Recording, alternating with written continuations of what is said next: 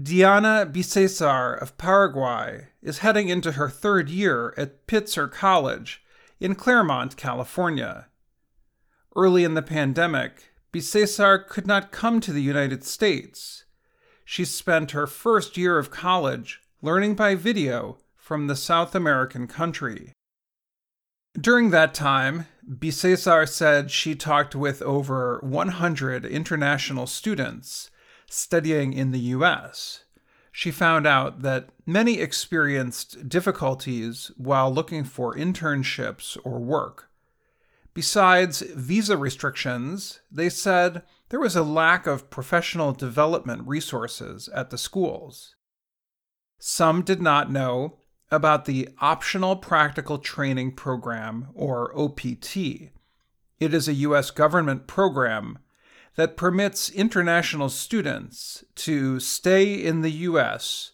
for one more year after graduation and work in their field of study. I have met with many students who didn't know about OPT or who didn't know how to write an American-style resume, who didn't know who to reach out to for help. And they have to go back to their countries because, they didn't have enough time to work on their applications, to do their research because it was too late. That is when Bicesar started working on a website designed to help international students with internships and job hunting in the U.S. After almost 2 years, Mapis was launched last February. The site is currently open to a small number of users.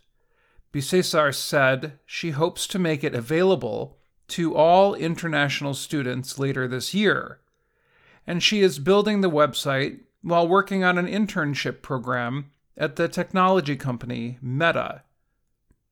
One professional who knows what it is like to be an international student is Eun-Kyu Lee, who came from South Korea in the 1980s.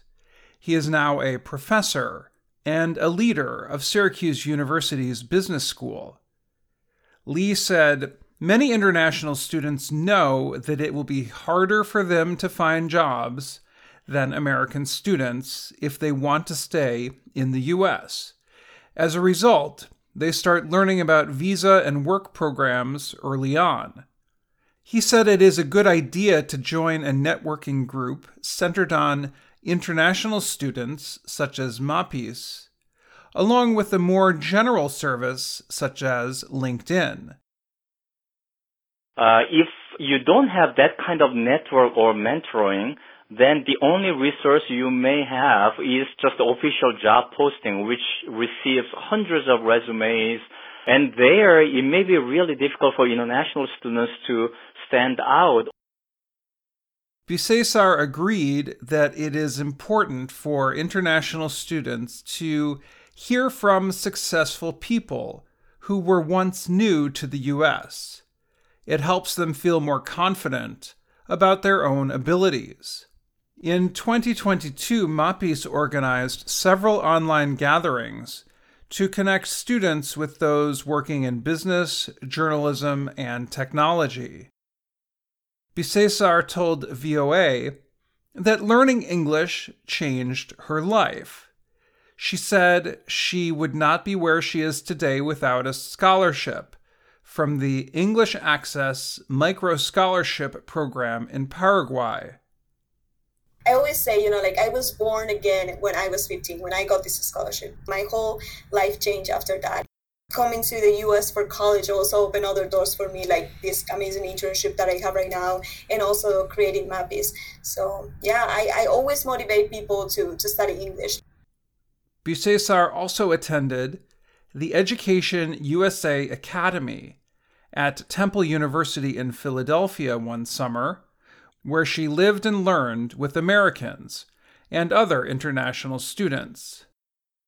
Beyond STEM, or subjects in science, technology, engineering, and math, Bicesar wants Mapis to be a place where international students can learn about business, social programs, and government.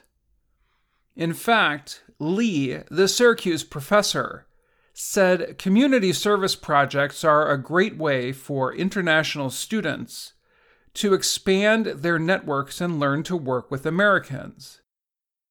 It may not be directly related with their major or directly related with the internship or career opportunities that they are pursuing, but kind of experiencing themselves that they can add value to the community around in the U.S. society.